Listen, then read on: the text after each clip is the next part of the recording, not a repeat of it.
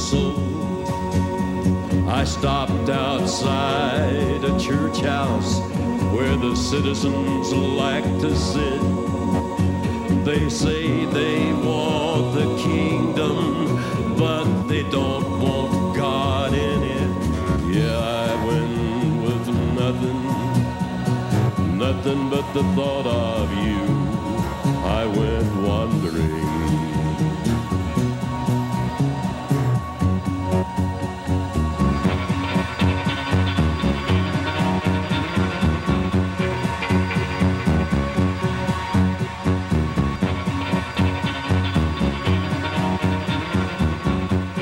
Live from the Mecca of Mormonism, Salt Lake City, Utah, this is Heart of the Matter, where Mormonism meets biblical Christianity face to face, and I'm your host, Sean McCraney. If you have family or friends who can't watch the show on television, they can go to our website at www.hotm.tv, click on streaming video, and they can watch the program from anywhere in the world. I Was a Born Again Mormon. We've recently made that available through a PDF download on the same website. Actually, you go to www.bornagainmormon and you click on download, and you can have it in your hands within minutes at no charge. If you prefer a hardbound copy, expect those to be available around mid-December. Hey, friends out in the Ogden, Layton area, New Life Christian Bookstore is in desperate need of patronage. Christian bookstores in Utah that are not part of a chain have a very difficult time surviving. Most of them close up. So if it's in your purview and the Lord so guides, check them out. They're on North Main in Layton. Maybe some early Christmas shopping, something like that. But they've been a big supporter of the program through selling the books, things like that. And it's a great Christian outreach. We're going to try and finish up covering LDS church history this year between now and the end of December. And then next year, we're going to open up the Bible and give a verse-by-verse explanation of all the biblical passages the LDS use to errantly support their doctrine. Like the meaning of the two sticks is found in Ezekiel, and their baptism for the dead reference found in 1 Corinthians 15, their misuse of the Malachi references to John the Baptist and temple work, Matthew chapter 5 through 7, on and on and on. I think I'm more excited about this coming year of 2010 and doing that than any programs of the past, so stay tuned. Recently received a number of interesting emails this past week, very interesting. One says from a woman, "My guess is you are a weak person that wasn't strong enough to live the gospel." That's the Mormon gospel, her definition of the gospel. "That rather than accepting your flawed self, you tried to find flaws in the church and others. Christ's gospel," she says, "is true." Then she writes, "But we are all here to become stronger." I'm really not sure why she equivocates with a but. And then she continues on and bears her testimony. This was a very long email, but I wanted to start off with those comments. We received a number of them like that, a number of calls too. You know, there are essentially two main attitudes people who consider themselves Christian maintain as the way that they will both please God in this life here on earth and the way they will enter their presence when they enter His presence when they are dead. The first attitude or approach is by believing that they will please and enter His presence through their goodness and their righteousness and their self-discipline and their profound contributions to society. That's plan A. That's attitude A, through their righteousness that they have acquired in this life. The second attitude is by believing that they will please Him and enter His presence only by faith in what Jesus did on their behalf. Believing and embracing any part of the first attitude will always, in one way or another, translate into people looking at themselves and at other people around them through a lens of moral scrutiny and judgments and condemnations. When the ball of salvation is ever taken out of the hands of Jesus and placed on the court of man, the need to dribble and pass and expertly shoot becomes mandatory to stay on God's team. This is not legitimate in Christianity. Last week, we ended our program with an LDS caller who identified himself as Rick. Rick decided that it was his job to ask me about my past or personal worthiness here on the air. He had heard in the park, from what he said, that I had committed adultery and left my wife and children. I tried to address the accusation simply and directly by admitting to Rick that I was guilty, even though I have never left my wife or family, as he implied. I do not agree with adultery. I don't justify adultery, condone adultery in the least. I could have tried to offset his accusation by mentioning that he spoke of things in my life 10 years past. But that would have been a smoke screen, quite frankly, because I am very much still the same man. When in my flesh, a fact I made clear to Rick when I asked that I continue to be an adulterer every time I look on a woman with lust in my heart, according to Jesus. The point is that the caller Rick believed that he was in the position, it was his right, it was his duty to be my moral superior and publicly castigate me for the sins of my life. What made Rick think that he needed or could do this? Rick embraces the first approach, the LDS approach to reaching God, which is through his own righteous life and actions. With this belief in hand, he somehow came to think that he can look out at his neighbors, families, friends, and enemies and kind of tisk because he would never, and he never has fallen to such depths of depravity. Right here on this point alone, we have a major divergence between Mormonism and biblical Christianity. Mormons actually believe they are going to enter heaven through a combination of Jesus' shed blood, which will cover sin, and their righteous, worthy lives. Genuine biblical Christians know they will enter God's glory not because they are worthy or unworthy, but for no other reason than faith on the shed blood of his Son. The attitude of worthiness based on anything but the righteousness of Jesus is one of the greatest lies in the world. And it is embraced not only by most LDS, it becomes the worldview of many, many misguided Christians. My response to Rick created concern for some Christian brothers and sisters of mine who called me to discuss their fears. They seemed to want to make sure that I was not saying I was literally involved in an adulterous affair presently, right now, because how I responded made it seem like I was. I want to say something now that's going to bother some of you greatly. It will certainly be misunderstood, but it's not going to prevent me saying it. I have never, ever met a man more evil than myself. Sean McCraney, the man sitting right in front of you right now, here on the stage now, is a selfish alcoholic. He is a prescription drug addict. He is a rabid adulterer, a sexual deviant, and a violent man.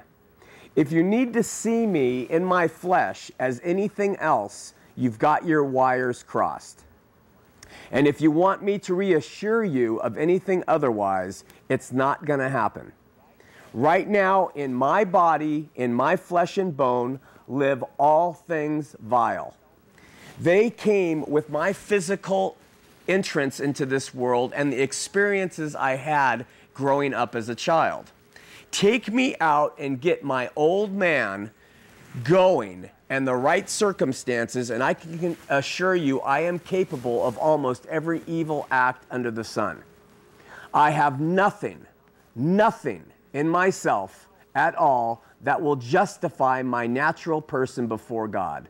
Nothing but my faith and trust and love in him.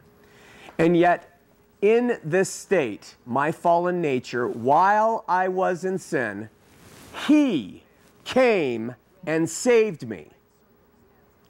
I am a sinner saved by grace, saved through no good thing in me. And through this salvation, I was made a new creature in Christ spiritually, in Jesus, in him. Anything that comes out of me that is positive or loving or beneficial or good originates from him and in him alone. And for this, I praise him. And as Paul said, with my spirit, I serve the law of God, loving others, forgiving others. Right, Michelle? Returning evil with good, but with my flesh, the law of sin. Again, if you are looking for someone to claim something else to prevent you or to present you with any other picture, you have come to the wrong place. There are plenty of men and women out there who are more than happy to hold themselves up as someone you can marvel about. But I'm not one of them. But if you want to meet a sinner saved by grace who loves and trusts, forgives, and gives his allegiance to the Lord Jesus Christ as my King and God, then you can look to me for that title. And with that, let's have a prayer. God in heaven, we love you and need you, and we have to have you in our lives. So we pray that you will send your grace and your spirit to be with us. We pray you will be with our audience wherever they may be, on YouTube, streaming, in their home watching television, or in this audience. We pray for those especially, Lord, who are seeking truth and who have been disaffected because of religion and religious people. We pray that you will help them see the truth. In Jesus' name, amen. For the past few weeks, we have been discussing the discontinuation of the physical LDS practice of plural marriage or polygamy. Remembering, of course, that the doctrine of the practice is still included in their present-day scriptures, and that LDS today continue to have women sealed to them spiritually in their temples. Well, last week we mentioned that once Mormons achieved statehood for the Utah Territory, the LDS made a renewed effort to reinstitute plural marriage, even though the introduction of legislation, through the introduction of legislation called the Evans Bill. So they became a state, and then they tried to bring this Evans Bill in that would refute the Tucker Act and would help polygamy start to come back in once they became a state. Word got out that what they were trying to do, and interested parties in the nation rose up and revolt against the LDS underhanded ways. This revolt culminated in what is known as the Reed-Smoot case, which was an in-depth investigation into Mormonism by a Senate committee. The committee wanted to know things like, are the church and state one in Utah? Does the church, Mormon church, control the conduct of its members? Does Mormonism encourage polygamy and cohabitation? Would the temple oaths the LDS take supersede a Mormon's loyalty to the American government? The answers? Yes, yes, yes, and yes. The Smoot hearings lasted 3 years and produced more than 3,000 pages of transcript and truly exposed much about Mormon culture, history, and theology. One of the major focuses of the investigation was to answer the question, could Senator Smoot, who was a high-ranking authority in the LDS Church, an apostle, also be loyal to America? Central to this teaching was the LDS teachings, which were prevalent at the time, that all faithful Mormons were to swear an oath of vengeance against the United States for the shed blood of Joseph Smith. The LDS doctrine of blood atonement was closely tied to their taking this oath in the temple. The oath of vengeance appears to have originated in June of 1845 when the Quorum of 12 Apostles gathered in a prayer circle and uttered a prayer of vengeance against those who shed Joseph Smith's blood. 6 months later, this prayer became part of the LDS temple endowment, ceremony, and from there, vengeance became a major thread in the fabric of early Mormonism. Hence, we had Mountain Meadows. Several Mormon hymns were composed and sung regularly that included themes of vengeance. I forgot to bring those with me. Maybe next week I can start off with those numbers which they sing in their hymnals about getting revenge upon the nation, upon the people who martyred Joseph Smith. It's part of their worship, actually, in their sacrament services way back when. The oath of vengeance remained in LDS temples for 70 years. Until February of 1927, when Apostle George F. Richards sent a letter to all temple presidents and told them to omit the oath of revenge part of the prayer ritual that went on in the temples. Because of this late date of 1927, there is a certainty that Senator Smoot had taken the oath of vengeance and was therefore compromised as either a Mormon or as a senator, depending on where his allegiances lay and to whom he was willing to lie to. Hypothetically speaking, if any LDS man or woman ever ran for office of the U.S. president, the same conflict would exist. Would his or her allegiance be to Mormonism and its prophet, who is supposed to, according to Ezra Taft Benson, have the ultimate say in all things temporal, secular, and spiritual, or would his or her allegiance be to the United States and its people? This is a gigantic concern with enormous implications in this day and age, as the LDS Church is doing all it can to obscure this allegiance. Another fact that was brought forth by the Reed-Smoot hearings was the LDS belief that non-Mormon people are unfit to govern the masses. By 1904, Mormons had been declaring that, one, a just political system can only originate from God. I might agree with that. But they also claim that the authority to lead humanity rests solely with the men holding the LDS priesthood, and the keys to all knowledge and power are located only within the confines of the LDS priesthood. To say the least, the Mormon stance was disconcerting to this Senate committee. In addition to all this, the old issue of polygamy took a tremendous amount of limelight in the Smoot case, too. The first witness called by the Senate committee was the 6th LDS president, Joseph F. Smith. During his testimony, which lasted over 5 days, President Smith admitted that some LDS leaders had, in fact, defied federal laws and the church manifesto against taking on additional wives. Responding to his own violation of the same defiance, the 6th prophet, seer, and revelator of the Mormon Church admitted, quote, "I have cohabitated with my wives, not openly, that is, not in a manner that it would be offensive to my neighbors, but I have acknowledged them, I have visited them." This was under the auspices of polygamy and cohabitation to have been made illegal by the federal government and the Mormon Church. The 6th president of the church came and admitted to the Senate that he had, in fact, cohabitated with them. President Smith failed to mention that he had also strongly promoted defiance against the federal laws to other Latter-day Saints, and that he also performed polygamous sealings himself for the benefit of other leading men in the church. However, and this is important, the Mormon president also neglected to admit under oath that what he did privately was very, very different from what he said and did publicly. In a series of outright lies, the prophet and seer claimed that, quote, "no one had for years been authorized to perform any such marriages." This was not true. That he did not know of any such cases, not true. And that, to his knowledge, no plural marriages were taking place in the church, either in the U.S. or in any other country. These were lies, lies, and lies. This is the heart of the matter when it comes to the Mormon religious institution. Its political machinations, its environment of deception, and its corporate decisions to deceive, all in the name, a concerted effort to protect the church. And Jesus said, who is the father of all lies? The deceptions and lies unearthed at the Smoot hearings continued, all in an effort to protect the church. Apostle Mariner Merrill swore under oath that he had not taken any plural wives since 1890. Swore, apostle, under oath. He took one as late as 1901.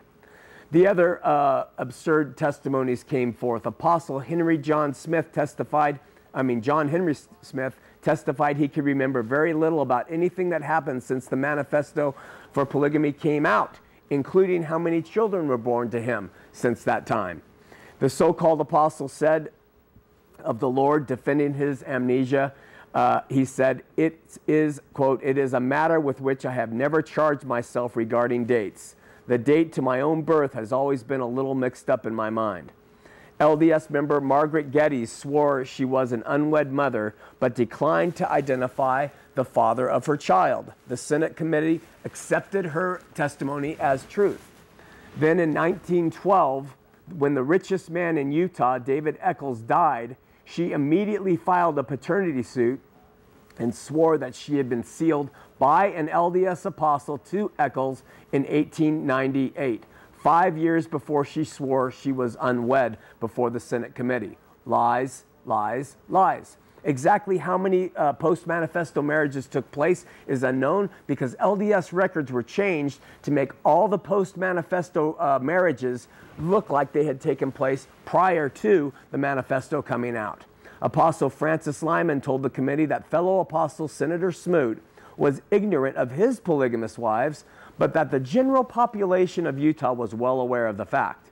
When questioned about the absurdity of such a statement, Apostle Francis Lyman said, quote, "I think it is accepted as a fact by Mr. Smoot, but I do not think he knows it." The ridiculousness of this statement caused the committee members to burst out laughing. This caused Lyman to contradict his statement, but to justify his idiocy by saying that the Spirit of the Lord directed him to say what he had said in his answers. One Senator Hoar asked Apostle Lyman, "Did the Spirit of the Lord direct you to make the answer which you just took back and said was a mistake?"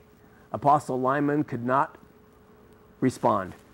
These are all apostles, men who call themselves apostles of the Lord Jesus Christ, lying before the Senate committee, lying before every question they're getting about their polygamous activities, about their extra wives, about their cohabitation. A Christian would stand up, if a Christian believed in polygamy, and it was a Christian edict, a Christian would stand up and say, "I practice polygamy." That's all there is to it. You're going to be put to death, then I'm put to death. It's the same premise. Do you believe in Jesus Christ? Yes, I do. Do you believe that you're saved by grace? Yes, I do. Do you know we're going to kill you for it? Yes, I do. It's happened throughout the ages. LDS, lie. There's the difference. Through all of this, it was apparent by the 1890 manifesto issued by the LDS prophet, seer, and revelator, it was only a ruse. Self-proclaimed apostle of the Lord Jesus Christ and United States Senator Reed Smoot himself also lied under oath. He swore he had never heard, quote, never heard a discussion of plural marriage in the meetings of the apostles. Today, when we go back and look at those meetings records, we can see Smoot was in at least 16 meetings where not only was polygamy discussed, but Smoot himself made comments on it, including if it was universally practiced, it would save the world from sorrow and distress. He also stated in a meeting that he, quote, looked forward to its restoration. On several occasions, Senator and Apostle Smoot advised others on how to avoid arrest for the practice. Despite these dishonors, Smoot held his position in Washington for 30 years, eventually becoming one of the most powerful of all congressmen in the government. The Senate committee voted 7-5 against Reed Smoot retaining his seat in the Senate. But by the time the report was presented and debated before the actual Senate in 1907, Smoot had established many friends in Congress, including a relationship with President Teddy Roosevelt. At this point in LDS history, we witness a dramatic and impressive shift. A shift from its foundations of magic, violence, and multiple wives to new power in politics and the prestige of personality. Where powerful seeds of Mormon persuasion were now firmly planted in Washington, D.C. soils, Utah Mormonism was beginning to split apart. Some of the saints, preferring to progress into an age of a single spouse and multiple bank accounts, and others, refusing to abandon the vision and teachings of Joseph Smith and Brigham Young, chose to stay with what those men taught was eternally true: polygamy. Enter the rise of Mormon fundamentalism. We'll talk more about that next week. We're going to open up the phone lines, 801-973-8820, 801-973-TV20. Please, first-time callers, if at all possible, LDS callers are preferred. Please turn down your television sets while the operators are placing you on hold. And while we're waiting for the operators to clear the calls, we're going to run a spot for our partners program. We know times are tough financially. We understand that Christian people are trying to support themselves and their families, their own churches, and many, many other viable ministries that are seeking to reach the lost. We hope you'll consider Aletheia Ministries as one of them. We can assure you that whether you support us through prayer, finances, or by volunteering your time, your offerings are greatly appreciated and will be put to good use for the good news. Let's run the spot and come back and take your calls. Hi, I'm Sean McCraney with Aletheia Ministry, producer of Heart of the Matter. We exist solely on the support of those who appreciate our efforts at reaching others with the saving message from Jesus Christ. We want to invite you, if you're so inclined, to come alongside with us, partner with us financially. Now, all support and prayers are greatly appreciated, but Heart of the Matter Partners, or HOTM Partners, has been carefully designed to supply support for Aletheia Ministries' long-term sustainability without burdening individuals too much. On your screen is an address. You can write to partners there, ask information, whatever you want to do. We'll send you a brochure. Also, if you're interested, you can check us out at www.hotm.tv. Additionally, you can call us 1-888-868-4686. All prayers, all support are appreciated. God bless you. See you Tuesdays. We're back. Our phone lines are full, but just keep trying. If you get a message or whatever it is, just keep trying. 801-973-TV20. We got Phil in Tooele, Danny in West Valley, Jesse in Springville, first-time caller, who is LDS, and Lori on line 4. We're going to take Jesse first, who's LDS, hear what he has to say, or she. Jesse, you're on Heart of the Matter. How are you? I'm doing well. How you doing, Jesse? Good. Hey, I'm wondering how do you know everything you preach or to be true? How do you know the Bible is true? Well, one, the Bible is supported by evidence, and the evidence is profound. Not only external evidence, Jesse, but internal evidence. Prophecies fulfilled, continuity between the books, between authors who didn't know each other. So, I read and study the Bible, which I believe is God's Word. What I find in those books testifies to me by the Holy Spirit that what is being said is true. Now, it's not a feeling. It's just a testifying through the evidence placed before me in the Word of God that it is right and true. Then we test the Word and see if what the Word says is right. So by those means, I know what I'm talking about is truth. However, there are differences of opinion within the body of Christ. Some Christian denominations will say this is important. Others will say that is important. Of course, those are not on the core issues as to who Jesus was, how salvation comes, resurrection, all the core issues, but there's some superfluous issues that they will disagree on. And what I attribute that to is, one, God allowing diversity within the body of Christ, and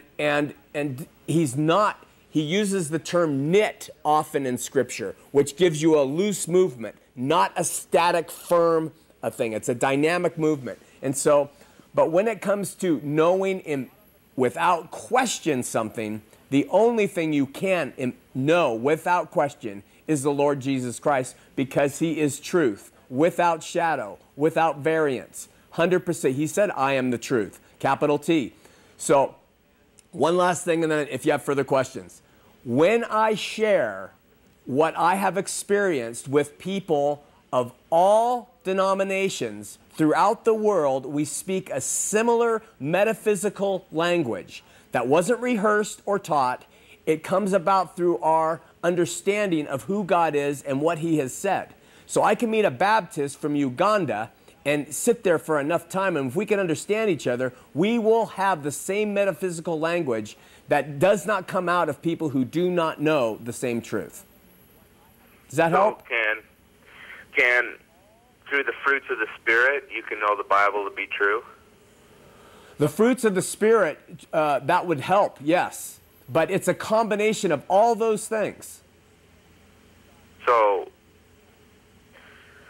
because that's how I know the Book of Mormon to be true in the Word of God, because I've read it, and I asked my Heavenly Father whether it was true, and I had an overwhelming, peaceful feeling come over me that testified to me that Joseph Smith was a prophet of God, and the Book of Mormon is Scripture. Same with the Bible. Okay, Jesse, let me say this. Never in Scripture does God ask you to test his word to see if it's true.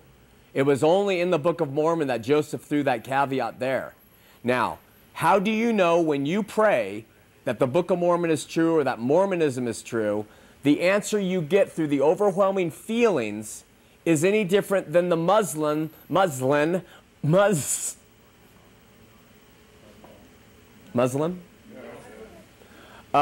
or the Jehovah's Witness or the Buddhist. What makes your feelings that you're experiencing when you pray to know it's true any different from someone else who prays to know if something's true? Well, I don't necessarily concern myself with other people seeking personal answers, and I don't question that it's not the same feeling. But I know Satan has his imitations of the Spirit, but I don't believe. Okay. So if Satan you admit that Satan has those imitations, how do you know you're not subject to that? Well, I said to the exception of peace. I don't believe he can. I don't believe he can duplicate peace. I think that Jesus said that the Holy Spirit will bring peace, but it's not the peace that the world gives, he said. There's a peace that the world gives. And quite frankly, I mean, and I don't want to insult you, but when I look at Mormonism's peace, it's what the world gives. It's accompanied by oboe music, soft lighting, nice fabric. It's by finer things of life. The Holy Spirit testifies in a different way of peace that is not as what the world gives. And so I would... No? I agree with you there. I mean, I believe that the Church of Jesus Christ of Latter-day Saints is in a state of apostasy. I think they've gone apostate. Yeah. And, are you a fundamentalist? No. Okay. You know, you might want to... I guess you could call me a fundamentalist. I still go to church. I believe a Davidic servant, one mighty and strong, is going to come back and set the church in order. That's pretty old school, almost fundamental to me. Yeah, I mean, I guess you could call me a fundamentalist. You believe in polygamy? Yes. Okay. Well, then you're a fundamentalist. I mean, you might not like the title, but that's what someone would call you today. I don't mind the title. You don't mind it? Okay. Well, Jesse, I would suggest to you that, and were you raised a fundamentalist? No. Did you convert? I got a wife and 4 kids. I mean, we're currently adopting a kid, and she's mainstream. She's mainstream LDS, and we go to church every week. Yeah. And but the things I know to be true. Okay. The things I've acted upon, the things that I've changed my life to do are things that the Spirit of the Lord has testified to me. I've learned to recognize the fruits of the Spirit, and as I don't deny that, it becomes more recognizable to me, and the power of discernment is how I can discern Satan's imitations and the true fruits of the Spirit of the Lord. Feelings are not trustworthy, Jesse. They're not trustworthy, my friend. The Bible, and the reason I can say this, you asked how I know, the reason I can say this is that if what you're saying is true, and you're saying that you have embraced things about Mormonism that you claim is true, those things are contrary to the Word of God. And next year, we're going to spend going through all the Mormon claims. I hope you'll stay with us. And we're going to use the Bible that the LDS claim to use to support their thing. And we're going to show you how it is a different gospel. So, I appreciate actually you being on here and being honest with us. Usually we have people coming on here and twisting it. But you are staying the course of what you believe. That's fine. But I would challenge you to stay with us all next year. Go with us through the Bible. Let's talk about all the scriptures they use to prove their things. And I will show you the biblical contextual evidence how what Mormonism teaches is not biblical at all. Well, I mean, and another thing you said, you rely on physical evidence. There's overwhelming physical evidence of the Book of Mormon where it took place. Oh, Jesse. Unbelievable artifacts. Hundreds of thousands of artifacts found in North America. Jesse, that is so not true.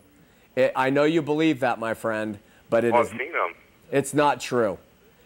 In fact, you can look at go to utlm.org. Smithsonian came out. There's no evidence. No archaeologists of repute would ever admit there's any evidence anywhere to support provable archaeological evidence to support the Book of Mormon. There's a lot of supposition. There's a DVD you got to watch. It's called North American Book of Mormon. Yeah. Hey, Jesse, thanks for the call. It'll blow you out of the water, Sean. What's that? It'll boggle your mind. I bet it will. Hey, you take care, my friend. Nice. You have to change your whole program. Okay. All right. Take care, my friend. One DVD. Yeah.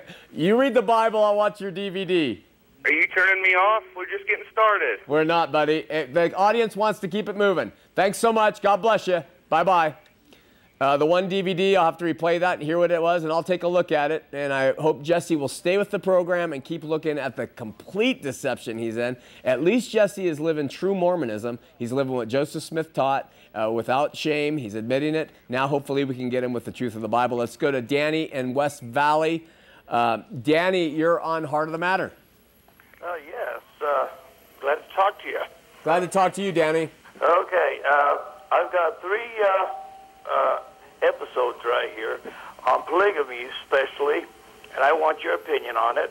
Okay. Which is, why is it that the FLDS or the LDS, they both believe, the LDS don't believe in polygamy, but yet they still play it, and they sneak into polygamy, and FLDS sits there and they bring it straight out on polygamy, and like they hide it, or LDS hides it, and because I was going with a girl at one time, and she was LDS, and she asked me to be if she could be my second, because I was already married, and she goes, so that's the way we do it.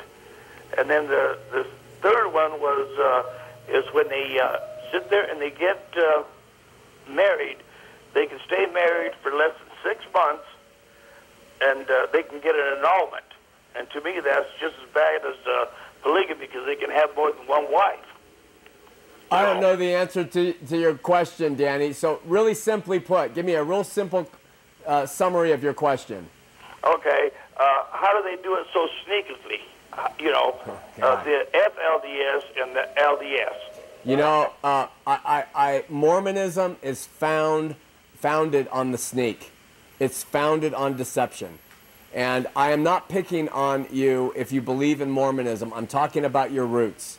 Right. And because it's founded on that continues to live and is strong within the church today. Just like we just talked about those quotes from before the Senate committee. These apostles and prophets, seers, and revelators absolutely deceived and lied to the Senate committee when they investigated Utah Mormonism, because it's founded on the lie. The whole thing is a lie. The Book of Mormon is a lie. The Pearl of Great Price, an absolute lie. Book of Abraham, a lie. His Revelations, a lie. And so when it's all built on a lie today, they're going to perpetuate that. Yeah, they look better, they dress better, they have fine finances, but it's all built on deception. Okay, but I'll let you know, I'm not a believer in the LDS Church. I know. I'm a born-again Christian. Awesome. After 10 years, and I praise the Lord for taking me out of that world that I was in. But praise that was God. My question. Thanks, Dan. Thanks so much for your call. You bet. Thank you. Bye-bye. We're going to Phil in Tooele. Phil, you're on Heart of the Matter. Phil? Hello? Phil, you're on the air. Oh, okay. You're still talking. Yeah, you got to turn your TV down, Phil. No, I'm away from it. I was just listening to your conversation with the other guy. Okay, so watch your show all the time. Not really a religious guy at all. But, you know, my wife and I find it kind of amusing to watch this. So my question is, I grew up in the LDS church, but haven't been active for a long time. Yeah. Recently, I guess there was a book released about Joseph Smith or something, and his association with the Freemasons, and where some of the, doctrine or whatever had originated from the Freemasons. What do you know about that? I know that there have been a number of books written about it. It's absolutely substantiated that Joseph Smith was a great synthesizer of information. He went through the Masonic temple. He became a 3rd degree or 9th degree or some degree Mason, and he took that stuff, and within a month, he had concocted the LDS temple ceremony. And you can look at the Masonic rituals and rites and oaths that they do in their sacred temples, and you can compare them to the LDS version of what they do in their sacred temple, and you'll find that the comparisons are amazing. And it has absolutely nothing to do with the ancient temples of Solomon and Herod and all those. So if you go to UTLM, www.utlm.org, they have all kinds of information that will show you the preponderance of evidence. And so what's so sad is there are very good people who want to please God and follow him that are going into these temples. They're spending their lives, their money, their tithing to do genealogy, to do this research and work for people that was completely taken from Masonry. Anyone who's a Mason and understands Masonry, they laugh when you hear the word Mormon because they know what Joseph Smith did. And even the clothing is similar. So it's really unfortunate, Phil, but you're right. You're onto something there. Check it out. Well, okay. So, which brings me to the point. Let's say that this kid was smart enough to put all of that together at the age of 14. He wasn't. And I'm not trying. You know, I'm not going to be one of your. Okay, but wait, Phil. But Phil, I'm sorry to cut you off, but you said at the age of 14. Let me give you a really quick chronology. When he was 14, he went back when he was older and said it was when he was 14 that he had a first vision. That first vision changed 3 or 4 or 5 times from when he first said to an official version. And the official version came out when he was about 24 or 27, something in there. I can't remember my dates, but when he was 14, that is just a rewritten history that he came up with. And this whole thing that he says happened back when he was 14, I don't believe happened the way it did, and neither does Grant Palmer, LDS writer of Insider's View of Mormon Origins. So read that book. Then when he was around 17 or 18, he had the supposed vision of Moroni, and then it took him another 7 years after having the vision of supposedly having these gold plates to actually produce the manuscript called the Book of Mormon. And so we have a chronology that is not a 14-year-old boy doing all of this. We have a chronology that spreads out to a man in his late 20s doing all of this, who was surrounded by chicanery and deception and magic seeking and peeking in stones and finding hidden treasure. This was the whole deal. And he turned it into religion, and he had a following, and they loved him because he was charismatic, and he was a mesmerizer, and it got them going, and that's what occurred. So if you knew the chronology, you probably wouldn't say something like when he was 14 he did all this. He didn't. Well, yeah, and the fact is I don't. You know, I mean, like right. I was raised in it, so I know what I've been told, and I don't even profess to be, you know. Well, it was a good call, Phil. I really appreciate it. We're going to Denton, Texas, line 4. Walker in Denton, Texas. He's LDS. Hey, Sean, how are you? I'm doing well. How you doing, Walker? I'm good, thanks. I'll try and keep my question as brief as possible. You talked about how you're wanting to get on to more biblical doctrines and so forth in the next year, so mine's more of a biblical question. As you're well aware, the LDS have this belief in a divine council of eternal gods before the world was, and so forth. That's, you're well aware of that. My question really is kind of to get your opinion and feedback on what do you think about the increasing scholarship, biblical scholarship, that is detecting a divine council presence in the Old Testament texts. And the consensus has basically concluded that ancient Israel was a monolatrous religion who believed in a multiple of deities, not necessarily worshipped them, but acknowledged their existence. And this is aside from idolatry, this is aside from apostasy. This was their original belief system. I'm curious on what you think about that. Well, I think a couple things off the top of my head. First, having read the scripture in depth, old and new, I believe what we have is right, and I believe that is the version of the ancient Israel's belief system. So I would believe any findings today that they were polytheistic or accepted many deities is a complete lie. Central, Deuteronomy 5:4, central, the great Shema is, "Hear, O Israel, the Lord our God is one." And that is central to Judaism and Islam and Christianity. So I would very seriously look at the scholarship, the sources, and everything else that's coming up with these findings. I would absolutely agree with you on that, though I would disagree with your interpretation of Deuteronomy 6:4, because simply the Hebrew is solely Yahweh, or God, Yahweh one. Right. It doesn't say Yahweh is the only one in existence. If anything, the translation is the Lord is our God, the Lord alone, or the Lord is unique. Well, I think that obviously there are, but the Christian view, when it says, "Let us make man in our image," that it's Trinitarian. But still, the Christian view and the Hebrew, the Judaic view is that it is monotheistic. So so without question, I stand by the belief, and that the word confirms it's monotheistic. But when we do see a plurality, like "let us make him and man in our own image," that they're referring to a Trinitarian concept. Okay, and I would obviously disagree with you on that as well. Your idea of "let us" and imposing that on the Genesis text. Let me share just something from the New English Translation commentary that actually talks about that. The problem is, and I know you have some arguments and things, but the New English commentary is a version that you would have to also give me who worked on that, what their theology is. We have very liberal scholars in the quote unquote church today who are renouncing the deity of Jesus, and they are renowned scholars who are saying Crossan is one of them. So they're saying Jesus wasn't even divine. So it's really sketchy to get on a show and start giving evidences and quoting from places that we don't have the library here in front of me to be able to say, well, okay. But do you know who Daniel B. Wallace is from the Dallas Seminary? Yeah. Okay, he was one of them that worked on it. Okay, that's one.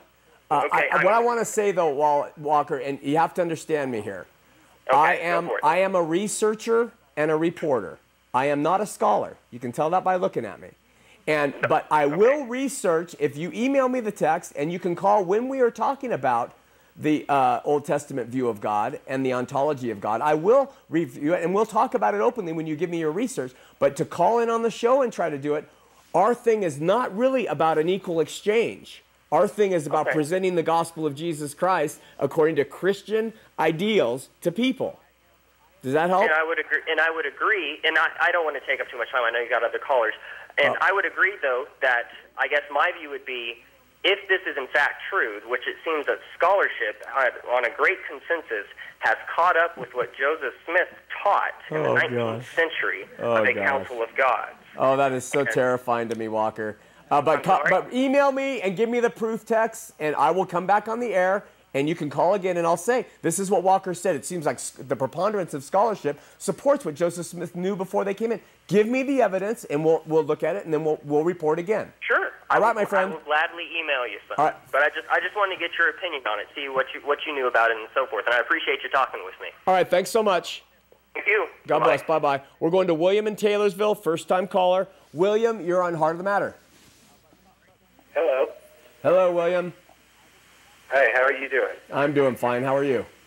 I'm doing great. Thank you for asking. First of all, I wanted to say God bless you, and I hope He gives you peace Thanks. in your life and in your heart, and I hope He blesses you with the knowledge Thank of you. truth and faith and what's right. Thank you. And then just a simple question for you. Okay. What do you find good in the LDS faith?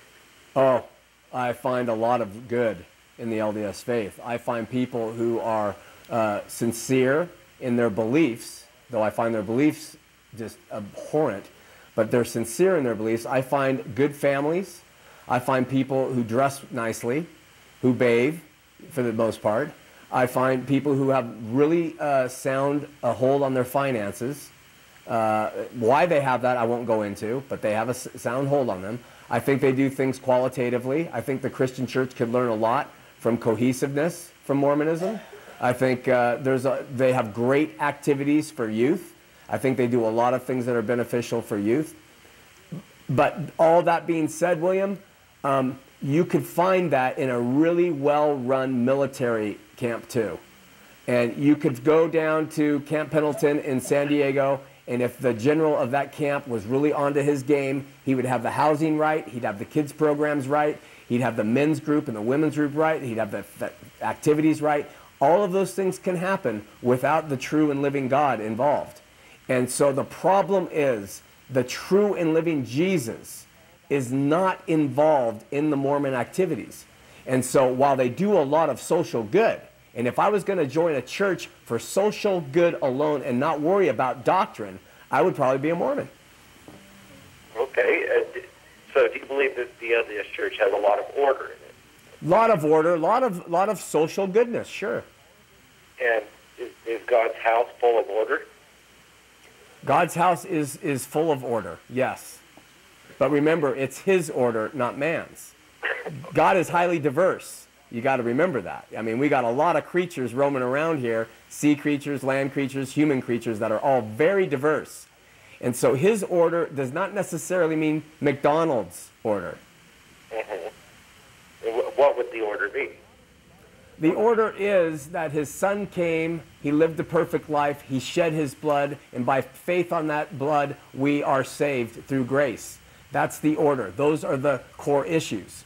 And when God, in God's diversity, He says, you know, the Ugandans and the Brazilians and the Southern Californians and the Northern Utahns, those are some all different people. And they have some different ideas about life. But man, when they just know those core issues, I love that because that's what saves them. Oh, they want to practice some type of baptism in Uganda that's different from Brazil, some sprinkle, some, that's okay. I have the core issues to my people. They grow in the Spirit. So men like to say, no, we have to do everything alike. We have to even speak alike, think alike, read the same things, live the same lives. And that is not God's order. Look at the universe, look at the world around it. He's very diverse. Okay. Does that help? Yeah, it does. And, well, I'll let you go. All right, my friend. Thank you for calling. I appreciate it. God bless you. God bless you. Bye-bye. We're going to Lori in Salt Lake City. Lori, you're on Heart of the Matter. Yeah, hi. I was just wondering what your thing was on the Jesus of the Bible and the Jesus of Mormonism, what the difference is. Oh, okay. Well, Lori, we'll start back and I'll quickly do a rehearsal. The Jesus of Mormonism has a beginning. He was created by God the Father and one of his wives.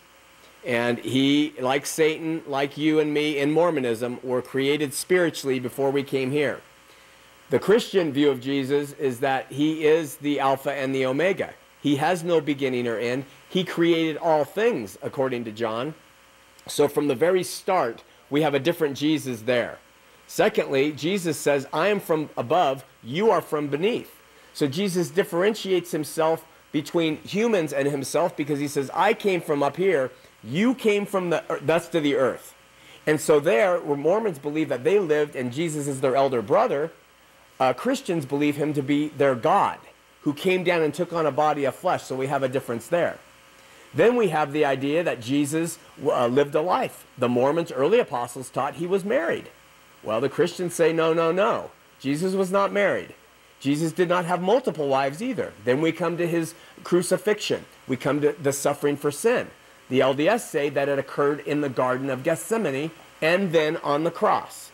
But the real atonement for sin, many said, was in the Garden of Gethsemane. The Bible teaches nothing about the Garden of Gethsemane of being an atonement, but the cross, multiple references of being the cross, the cross, the cross, the shame of the cross, the focus on the cross. We have a resurrection. The story's pretty much the same between Mormons and Christians. And then in the future, what do we have? We have Jesus now becoming a God, where to Christians, Jesus just returns to his place with his body, waiting on the right hand of the Father to come back to earth and establish his kingdom here. So those are some of the main differences between Jesus. I didn't cover the conception of Jesus. Christians believe that Jesus was conceived through the Virgin Mary, and when she gave birth to Jesus, she was a virgin. Mormons believe because God the Father has a body of flesh and bone, that he had sexual relationships with Mary, like a man would in the natural order, and conceived. And when she bore Jesus, she was not a virgin. These things all compile to what we call twistianity.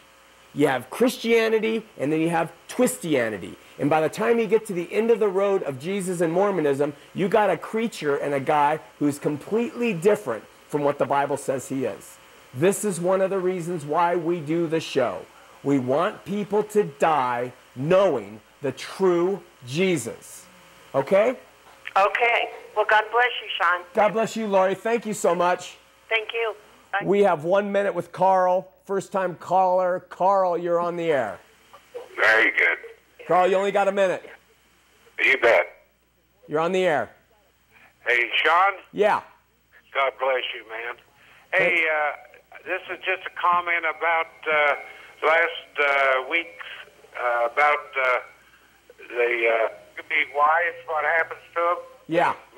My mother's mother was a twin, and his grandfather married both of them.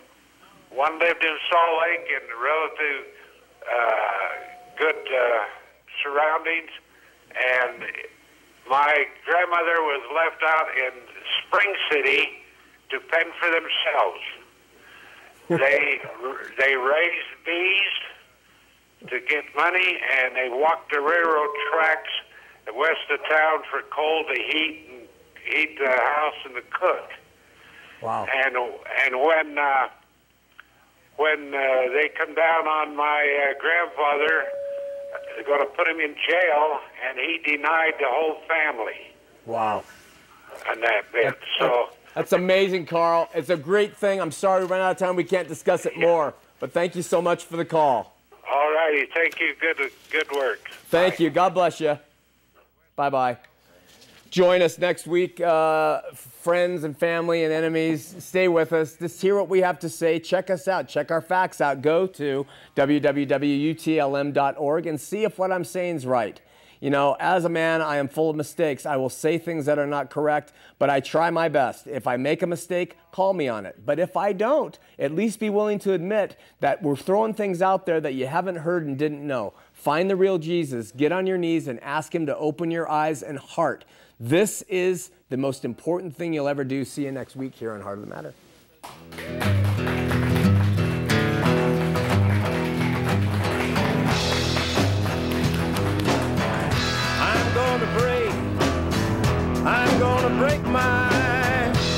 I'm gonna break my rusty cage and run.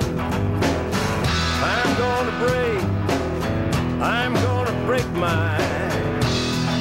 break my rusty cage and run.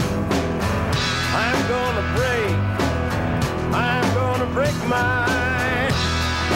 break my